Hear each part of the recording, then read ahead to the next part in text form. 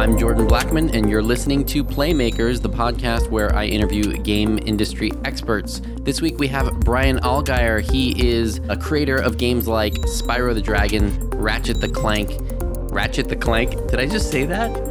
Ratchet and Clank and Edge of Nowhere. We talk about what it's like to be a creative director and how to do it well, which actually pretty much impacts everyone who works in games. So definitely listen to this one. Let's talk about it a little bit more after the little sound. Today's guest is an incredible leader in creating some of the best third-person action platformer games of all time. When you think about some of the greatest third-person action games of all time, Ratchet and Clank has got to be on that list. And, you know, our guest, Brian Allgeier, creative director on Ratchet and Clank. And when you think about those games, you also, got to think about Spyro the Dragon, which was just recently, it's in the news right now about people wanting a remaster of Spyro, which has got to be like a 15, 20-year-old game. Spyro came out in 1998, so just shy of 20 years. And of course it needs a remake. And, it's one of those games that when you meet a level designer and you talk to them, Spyro is often one of the games that they talk about as an inspiration. So, both Spyro and both Ratchet and Clank have the touch of Brian, our guest today, who is a creative director at Insomniac, one of the creators of Ratchet and Clank, and has worked on, Spyro, the Ratchet and Clank series, and the recent VR game Edge of Nowhere. So this guy has an incredible resume and an incredible amount of experience just creating quality content year after year for decades. So it was a thrill to sit down with him and pick his brain about the art and the craft of creative direction and how that works at Insomniac. One of the first things that we talk about in the interview is how do you get every last drop out of the mechanics that you put in your game? And, this is not the kind of thing you would immediately think of a creative director to be focused on. You might think he's just about bringing all sorts of big ideas to the game, but in fact, this was something that Brian brought up right away. So we talk about that. We also talk about the documentation and segmentation system that they created for Ratchet and Clank to be able to kind of plan out level by level, segment by segment, and what they call setup by setup. So you'll learn what that means in the interview. We talk about what it's really like to be a creative director, kind of day to day, and what the job really entails and what some of the challenges are. And we also talk about something that I think will be valuable to almost anyone, no matter what they do, which is how do you get the best work out of people who know more about their specific skill set than you do? This is like a common situation in game development where you want to, have a team member do something incredible and you want them to do it in a specific direction. You want to direct them, but you don't want to tell them exactly what to do. So we talk about the best way to approach that. And then Brian has a book that he recently released called Directing Video Games 101. And Brian shared several of the tactics and strategies that he discusses in that book. And those are really valuable as well. I bought the book. It's fantastic. I recommend that you do as well. You can find it at directingvideogames.com. I just checked on Amazon and they're actually out of stock. So congratulations, Brian. And I'm sure you can still find it at directingvideogames.com. So while you're waiting for your copy, please do listen to this interview. And before we dive in, I just want to thank some of the people who've been writing us reviews. We're up to 36 5-star reviews. I really want to break that 50 review threshold. If you're thinking about writing a review, now is the time. Check this one out we got from Space Sloth 2. It's really hard to listen to this in the car. I've had to pull over a few times, rewind, and take notes because the info is spot on. Love that, Space Sloth 2. Thank you very much. Videosyncratic, 5 stars. Great podcast with really interesting interviews and solid production value. Jordan's found exceptional guests with valuable and practical information on topics ranging across the full production cycle of a game. So, I really much appreciate that, Videosyncratic. And this episode I believe falls squarely into that category. You are going to get an exceptional guest in Brian and valuable and practical information from this interview. So with all that said, let's dive into the interview with Brian Allgeier. Take me through the beginning of your career. How did you become you, and how did you kind of fall into games?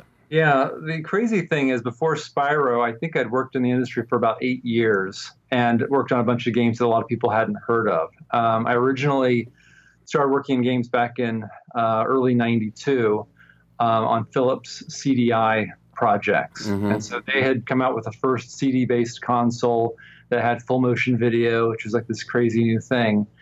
And I guess Philips and Sony at one point were in talks of joining together to create a console, and then Philips decided to split off and create their own console. And of course, then Sony went off and did the same. I was an artist and animator back then, working on 2D pixel artwork. I was the only artist on a game that was on the Hanna-Barbera characters. There was Huckleberry Hound and Scooby-Doo and Fred Flintstone, all that stuff. So I got the job by drawing Scooby-Doo at 16 pixels high, animating. The fact that I could pull that off got me the gig. That does sound hard. It's like a little favicon of Scooby-Doo. Yeah, absolutely. Yeah, it was like all came down to economy of design and picking your pixels. And had you gone to school in art? Yeah. I went to Savannah College of Art and Design for a couple of years, and I majored in video and animation. And back then, they didn't have any kind of game design curriculum. Yeah, I was kind of all over the place back then. I guess when you're like, when you're 18 or 19, you don't know what you want to do. And I dabbled in video, illustration. I programmed with my Commodore 64, tried to make little games here and there. I played a lot of games on my Commodore 64.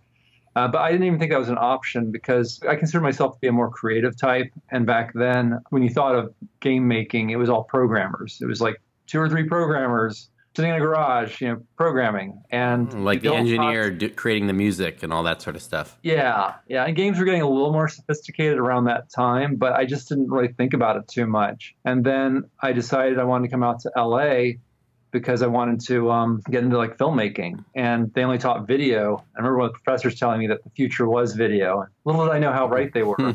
But I knew that making good films and the arts and craft of filmmaking, it was still, you could learn more out in Los Angeles at schools like USC or UCLA. So I just decided to like pack up and drive out here, and I had a few leads. And then the opportunity came up where I could work at Philips Interactive Media as an artist, because a lot of artists then were scared of using computers. Art and computers did not go together. I think Photoshop was barely just getting started. I happened to kind of like balance that line between the two. So that's how I got that first job. And then from there, I eventually got into design because I realized that I wasn't the greatest artist. And again, it was that kind of bridge between being more logical, but also being artistic, and combining kind of those two sides of the brain. Right. And level design, I mean, in a way, it's like making a giant sculpture. Yeah, it's thinking about the sequence of information, what the player is going to expect, and how they're going to improve their skills and build on them. And that's something that I like to think a lot about. And frankly, I did not like being told what to draw. I kind of wanted to be the jerk who was right. But I wanted it in a nice way. I just took these random assignments, and I'd put my heart and soul into drawing this stuff, and then it would end up getting canceled. And I kind of wish I was on the other side in those meeting rooms, understanding what the producers wanted. In the work that you've done, what's your proudest accomplishment? Well, the biggest thing is absolutely the Ratchet and Clank series. I joined Insomniac back in '99 and then began working on the Spyro series. We started developing Ratchet and Clank after we initially dabbled in this other project for about a year. It was called Girl with a Stick, and that didn't quite... Working title. Right, it was very much a working title, but it just wasn't gaining traction or momentum. We decided to scrap it all and go back to our platforming roots and start focusing on developing Ratchet and Clank in a more action platformer style game.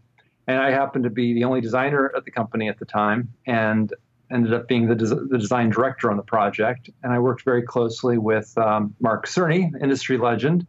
Mm-hmm. And he taught me a lot about the nuts and bolts of design and just how you think about how you're very economical with your designs, how you're kind of careful about what you're planning, understanding how much it impacts production.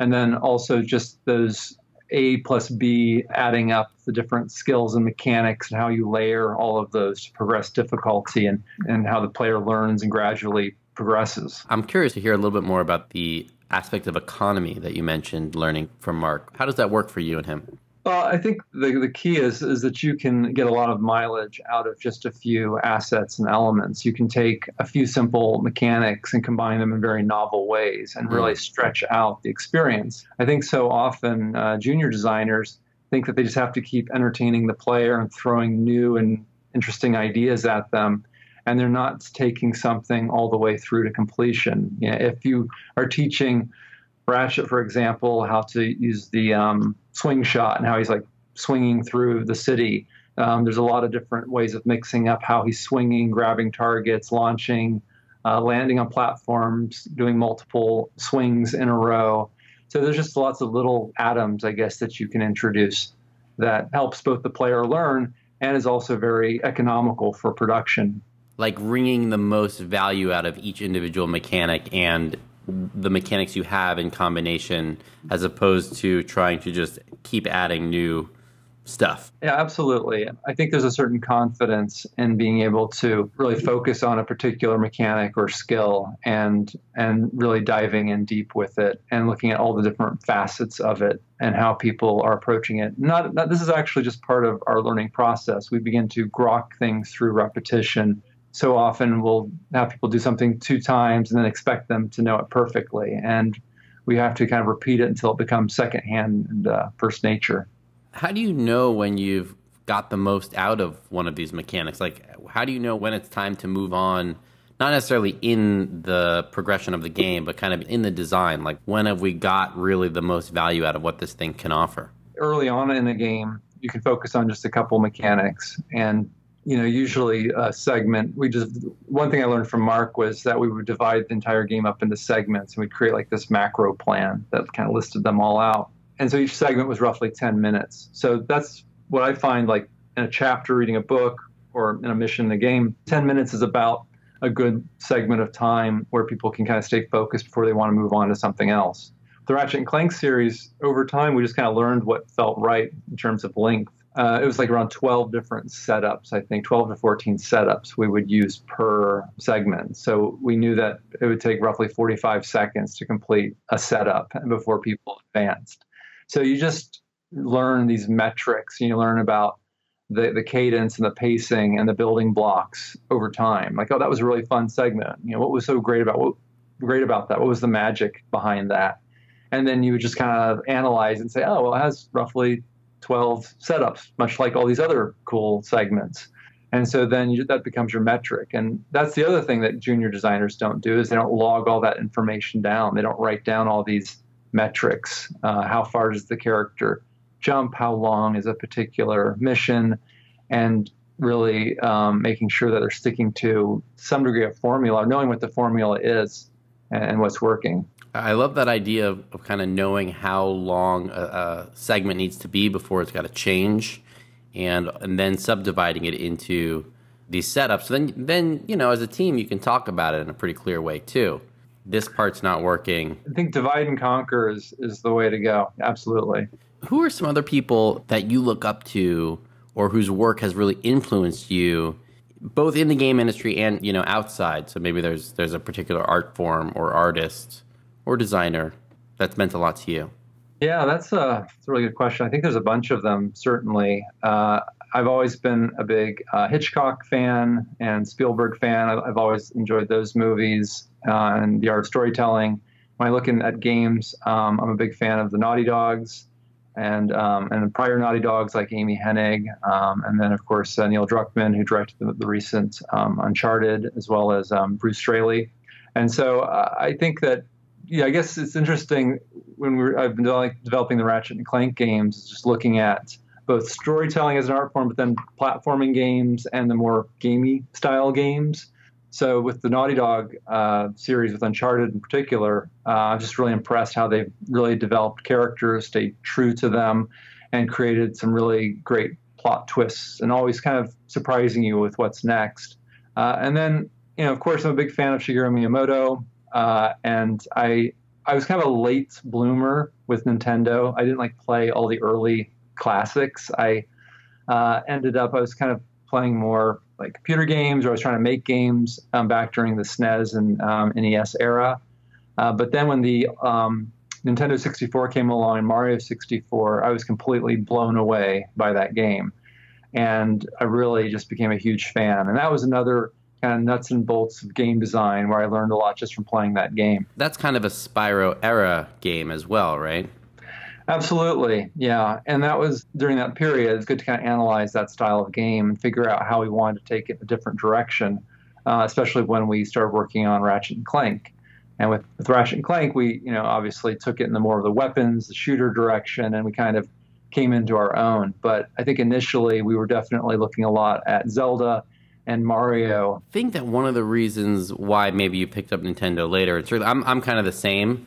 I was a Genesis kid, and have become a real fan of Nintendo as a company. And I think it's because doing design, when you start doing design and you start looking for inspiration, the work of Nintendo just pops right out on so many levels, including, for example, this economy aspect that you just brought up. Yeah, exactly. I mean, I remember playing through Diddy Kong and taking notes of all the different ways that they were doing vertical platforming with like ropes and how you were jumping back and forth on the different vines, I believe.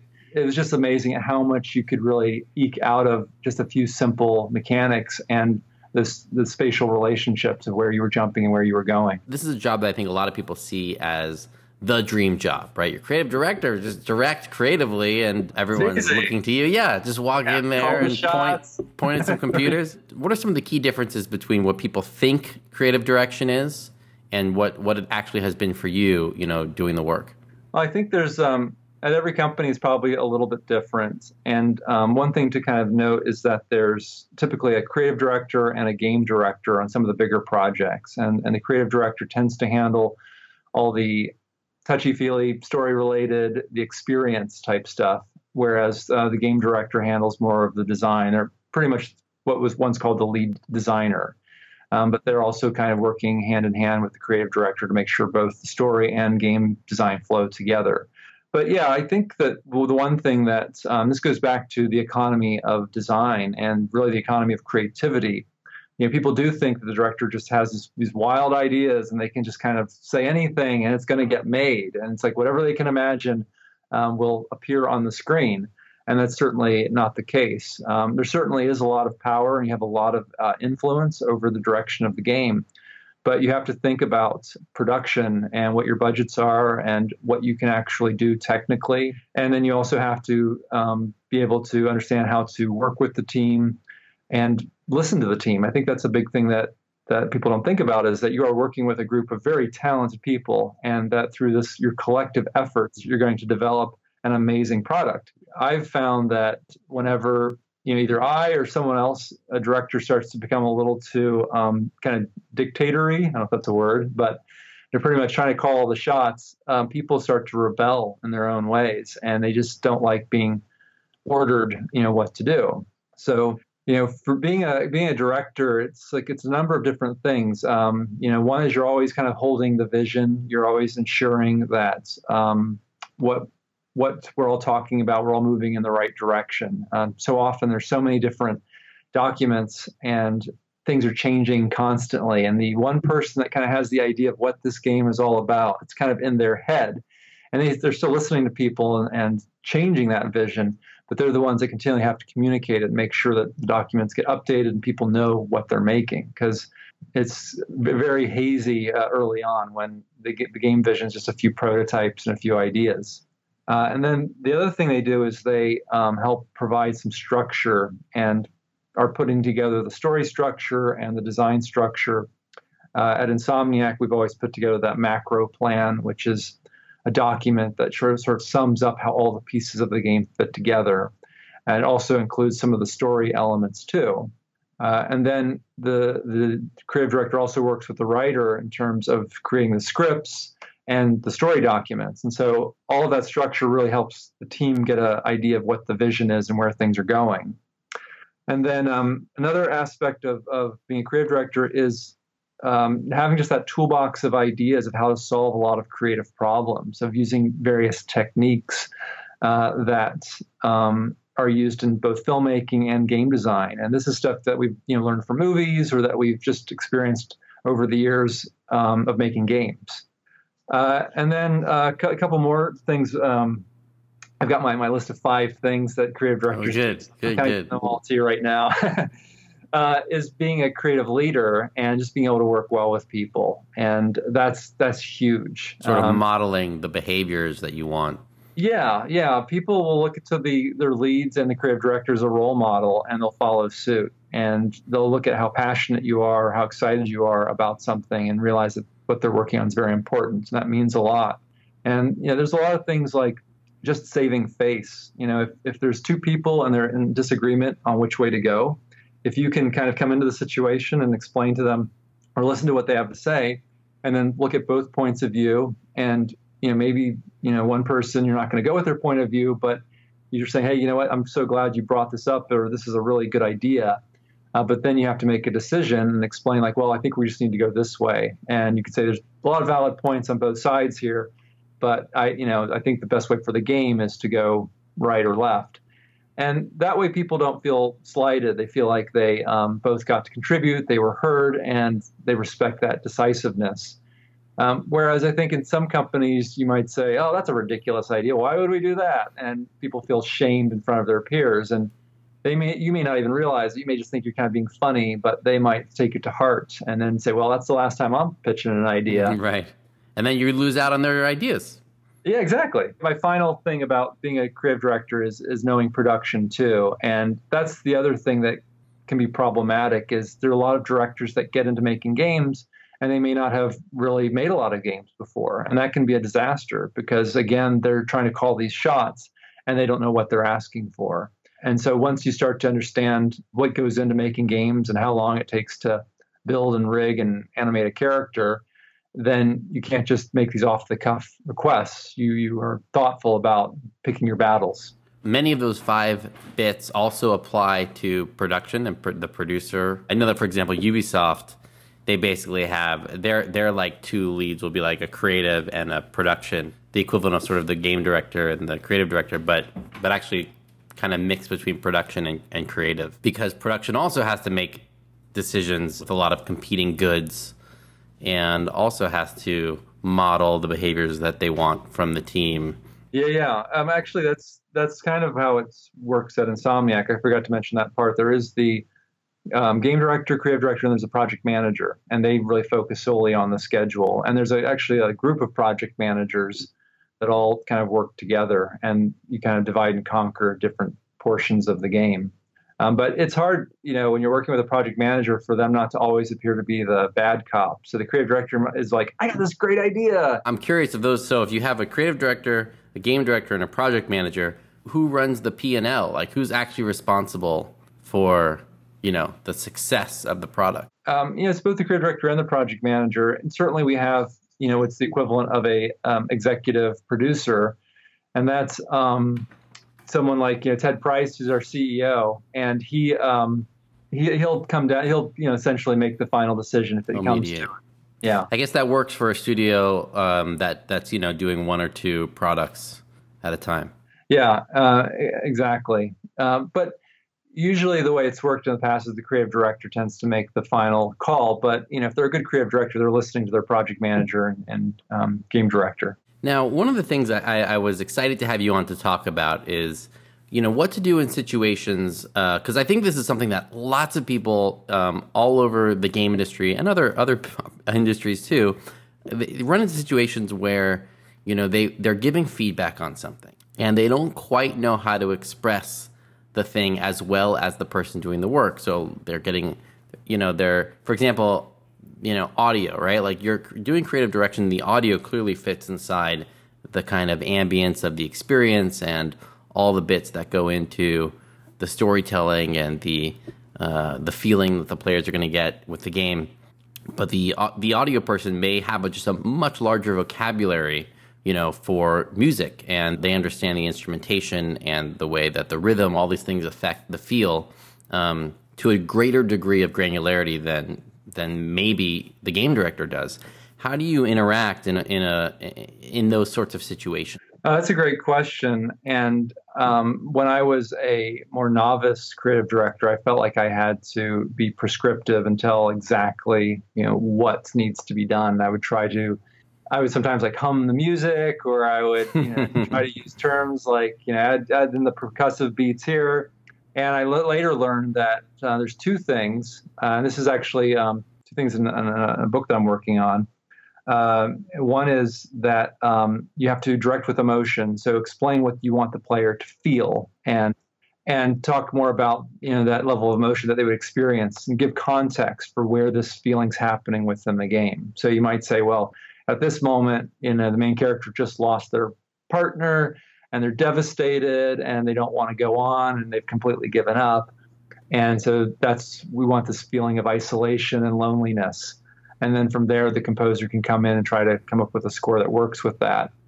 And early on, you might have like the way you would talk to an actor. You wouldn't say to the actor like frown deeper. You would express more how they're feeling. Yeah, it's like what's the classic lines. What's my motivation, right? And so you have to talk about what the motivation is, and that goes along with the state the problem, not the solution.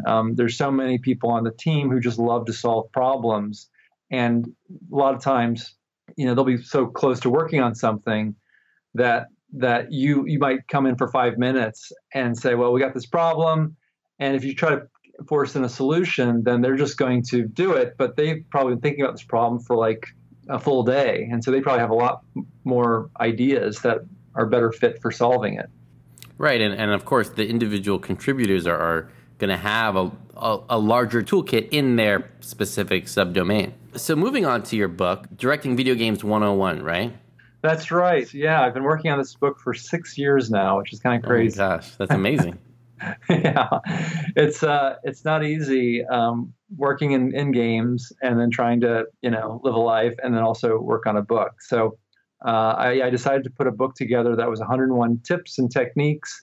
And so these are little things that I've learned over the years. And it's the book that I wanted to have when I was about, I'd say 15 in high school, wondering what does a director do, like a film director. Back then, there weren't game directors, but I just kind of wrote that for my younger self, or whoever's out there who's maybe curious about getting into games. But then I also realized that these are just common problems that I often forget, that directors often forget, and that creative professionals can benefit from. So they are kind of those universal principles and truths, anywhere from, know your core game loop to the art of the jump scare, to what is a story MacGuffin, and just elements like that, how to direct the player's attention, guide them through a level. So I think there's a lot of helpful things that seasoned professionals can learn from too. Could you take us through some of the tips and techniques, maybe a 2 or 3 that you can share with our audience? I guess directing attention is a good one.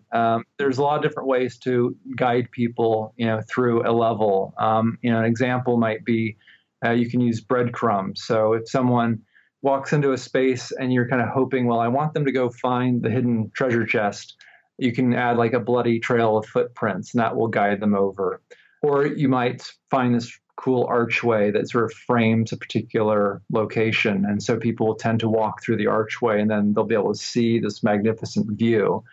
Another common technique is that this is actually all part of one tip, what I'm describing right now. Another technique is you put a dead end at a really cool vista. So you have them walk to the end of this T-junction, and then they're forced to look at this cool view, and then they have to like turn right or turn left to advance. Little Final Fantasy moment right there. Mm-hmm. Yeah. Mm-hmm. Yeah. And then a lot of times motion's actually another key thing. Anything that moves in the level, people will immediately look at it. I think we have this instinctive response to determine if something's friend or foe. Light as well, right? Like I see a lot of bright things. I kind of know going over there. Right. Yeah. It's drawing a moth to a flame. Yeah. That's there too. Sometimes I'll play games with some friends who aren't gamers, and I'm usually the one playing. And I was like, "How did you know to do that?" They think that I'm like brilliant, but in fact, I just know the sort of grammar of what to look at, in the room. Yeah, exactly. If there's a flickering light bulb, in the room of dim lights, that's probably where you need to go. Right. Yeah, absolutely. Yeah, and I think that's the thing is a lot of people have collective visual and game grammar, in their subconscious, and so that's something that that's another tip on just not reinventing the wheel. There's certain things that we as gamers inherently know. You expect the fire button to be on the right trigger. Don't move it to the left trigger. Don't be clever and try to move it somewhere else. And it can be tempting just to try to do something a little bit different. Typically jump is always on X if it's the PlayStation, and then jump and swing or melee is on square, and that's been kind of a standard. Yeah, so then I guess let's see. Another tip here would be just kind of looking at various ones. There's the We got classic. 100 left, so I know. I don't have kind of like drawing a blank and stuff. Actually, so one of them that I've found is in terms of decision making is to sleep on difficult problems. The pressure that I think a lot of directors face is that they just want to make a quick and decisive decision immediately. And they think that if they do that, they won't appear to be waffling or indecisive. And this is just a common leadership problem. I've sometimes made a rash decision and then I had to kind of go back on it. And it's like, oh, all of the troops are moving this way. And then you're suddenly like, okay, go back, or stop. And that really can be demoralizing. If there are really simple problems and that have like a low impact, then you should be very decisive with those, because when you reverse or course correct on those, it doesn't have such a big impact.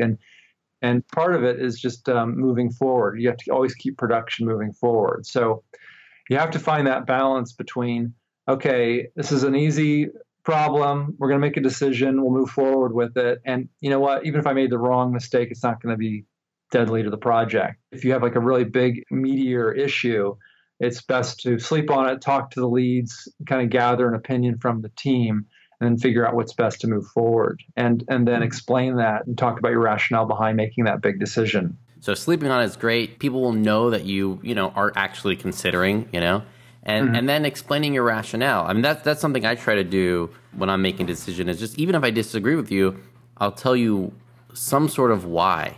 Because even if you don't agree with my reason, at least you know that I've, in addition to hearing you mentioned like, you want to, express their reason as well. Like, I know you want this because of these reasons, and that makes sense. I'm going to go this way because of this other thing. And even if they disagree with the, relative importance, people will respect that you've considered all that. Yeah. I think people want to make sure that you're being very thoughtful, with your decision, and that's not just completely off the cuff, and that you're not going to change your mind.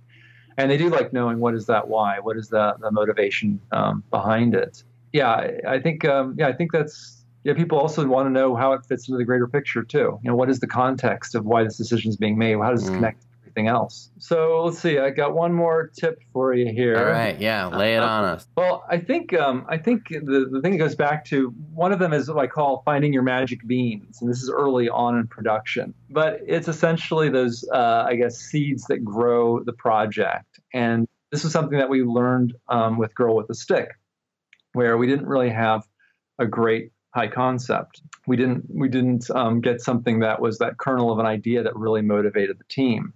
And with Ratchet and Clank, and this credit goes to this guy, Brian Hastings, our chief creative officer. He said, I want to make a game about an alien that travels from planet to planet collecting weapons and gadgets. And that's what got everyone excited. And what that gave people was and that is a great idea. There's just no way around it. It gives you that who, what, and where, suddenly the character artists can start drawing aliens. Designers can start coming up with weapons and gadgets. And the environment artists can start coming up with worlds. And so that was something that really fueled the game and that we clung to throughout the entire production process. Do you think it can help people in other parts of the industry or even outside the industry? Yeah, I wrote this book with the idea that it would be a lot of broad principles that won't go out of date. I'd like to think that 10 years from now, 20 years from now, they still apply. And I think that they apply for all facets of production. Just simply being a leader or learning how to work well with people on a team, very beneficial. I think, we all, a lot of times on these really big projects, people are kind of these mini creative directors. The senior designers or the designers are heading up their own features. And so they can certainly benefit from some of those creative techniques. I think, every creative director or leader's dream is just to be able to review a level and look at a feature and say, wow, this is all working. This is fantastic. I don't have to give anything here. Thank you. and so I think by being your own mini creative director, you can apply a lot of these principles and figure that stuff out. I was actually curious to know if in the process of kind of putting together this book, if all your skills, working on things like Ratchet and Clank, if you're able to bring some of that into your authorship. It's one of those things, if you want to really learn a subject well, try to teach it. I would often find that I'd be working on a Ratchet and Clank project, just be like, oh, that's right. I need to, we've created one of my tips is creating a platypus, and it's about trying to glom on all these different ideas into one idea, and it ends up becoming this freak of nature that doesn't make any sense. And it's trying man, I've been there several times. Yeah. There's only one product that everyone's working on, so it's like their only chance to get this stuff in. Yeah, and they just want to kind of shove it in, or it's a great idea on its own, but it may not work well with this other idea. So those are little things that would just kind of pop up in my head. I'm like, I need to write this down, and I need to remember this. So that's part of where this book came from. I think, for me, it's just important that we continue to learn and educate ourselves. And I'm not just saying this because I want people to buy my book, but recently kind of gone through a lot of different changes with my path. I worked on a virtual reality project just recently called Edge of Nowhere. And there's a lot of examples in the book on that. But I found that everything that I thought about in storytelling kind of got turned on its head with VR. And that was really exciting to be able to be in this new arena, to rethink my traditional methods of how I would approach storytelling and design. And so I think that, I'm getting older, and part of me just wants to share some of this wisdom that I've gained over 25 or so years. But I also want to stay agile and be able to learn new techniques and just be open to new ideas. And I think that's something we need to continually do. I agree. This podcast is my way of, both sharing and continuing to grow myself. So thank you very much for coming on, and I hope you'll come back again. Yes, and I do have to mention the website of my book, too. Of course. We'll also post it on the blog as well. But yes, please. It's and anything else, anywhere else people can find you, Brian? Oh, sure thing. Yeah. It's directingvideogames.com. So you can go there to sign up for updates on the book. And then I'm also at Brian Allgeier, BrianAllgeier for my Twitter account. So you can contact me there. Excellent. Well, thanks so much for coming on. Thanks, Jordan. It was my pleasure. So a couple things as we close out this episode. First of all, another thank you to Brian for coming on the show, and also for giving so much useful information and sharing with the community here. I really appreciate that, and I know that a lot of our listeners are going to get a lot out of this episode. Now, there were a couple interesting things that popped out to me between this episode and the previous episode with Dave Roll, where they were kind of like harmonies. So one of those was the economy of design and wringing the most out of each mechanic. I thought it was interesting that, Dave, who's doing a lot of mobile casual, really focused on that as a way to, be agile, to find what works best and to make the most out of what works best when you don't have a lot of resources, when you don't have a lot of time, when you don't have a huge team. And then you had Brian, who basically made the same exact point, but in reference to huge AAA games where you have enormous resources, but moving the ship is a lot of work, and changing direction is incredibly disruptive to huge numbers of people.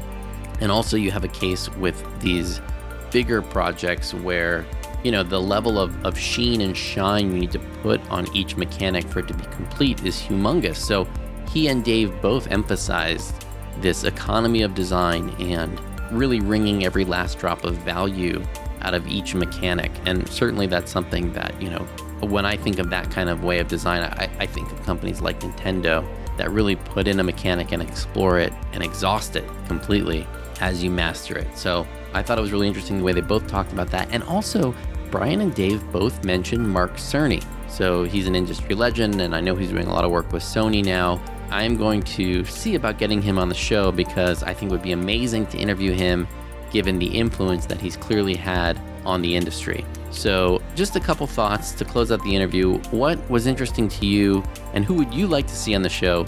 You can let me know, Jordan at brightblack.co. Thanks for listening, and I'll see you on the next episode.